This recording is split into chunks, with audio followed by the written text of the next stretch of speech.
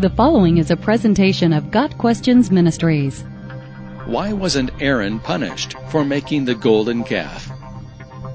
When Aaron built the golden calf for the Israelites to worship in Exodus chapter 32, much judgment came upon the people.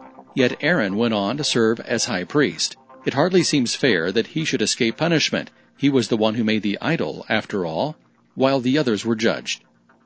There are two possible responses. First, one could make a strong case that Aaron was punished for making the golden calf.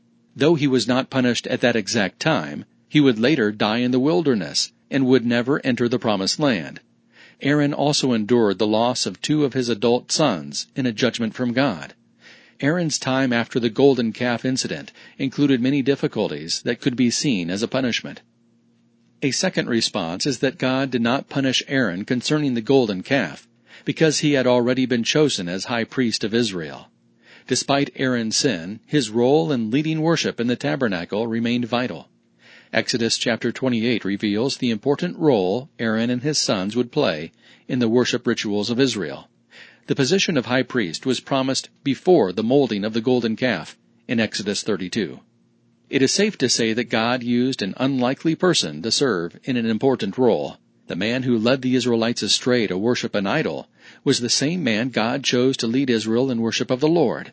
This pattern is often observed in Scripture. Many times, God uses those who are least likely to accomplish tasks for His glory.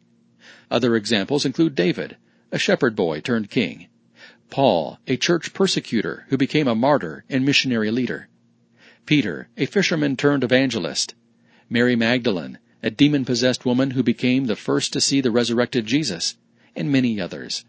God chose the foolish things of the world to shame the wise. God chose the weak things of the world to shame the strong.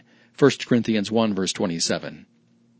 Two other factors are also important to consider. First, Aaron would have been among those who repented of sin.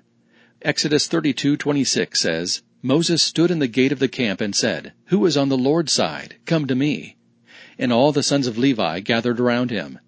As a son of Levi, Aaron was one of these men. Aaron repented, and God forgave. Second, verse 30 notes that Moses interceded for the people.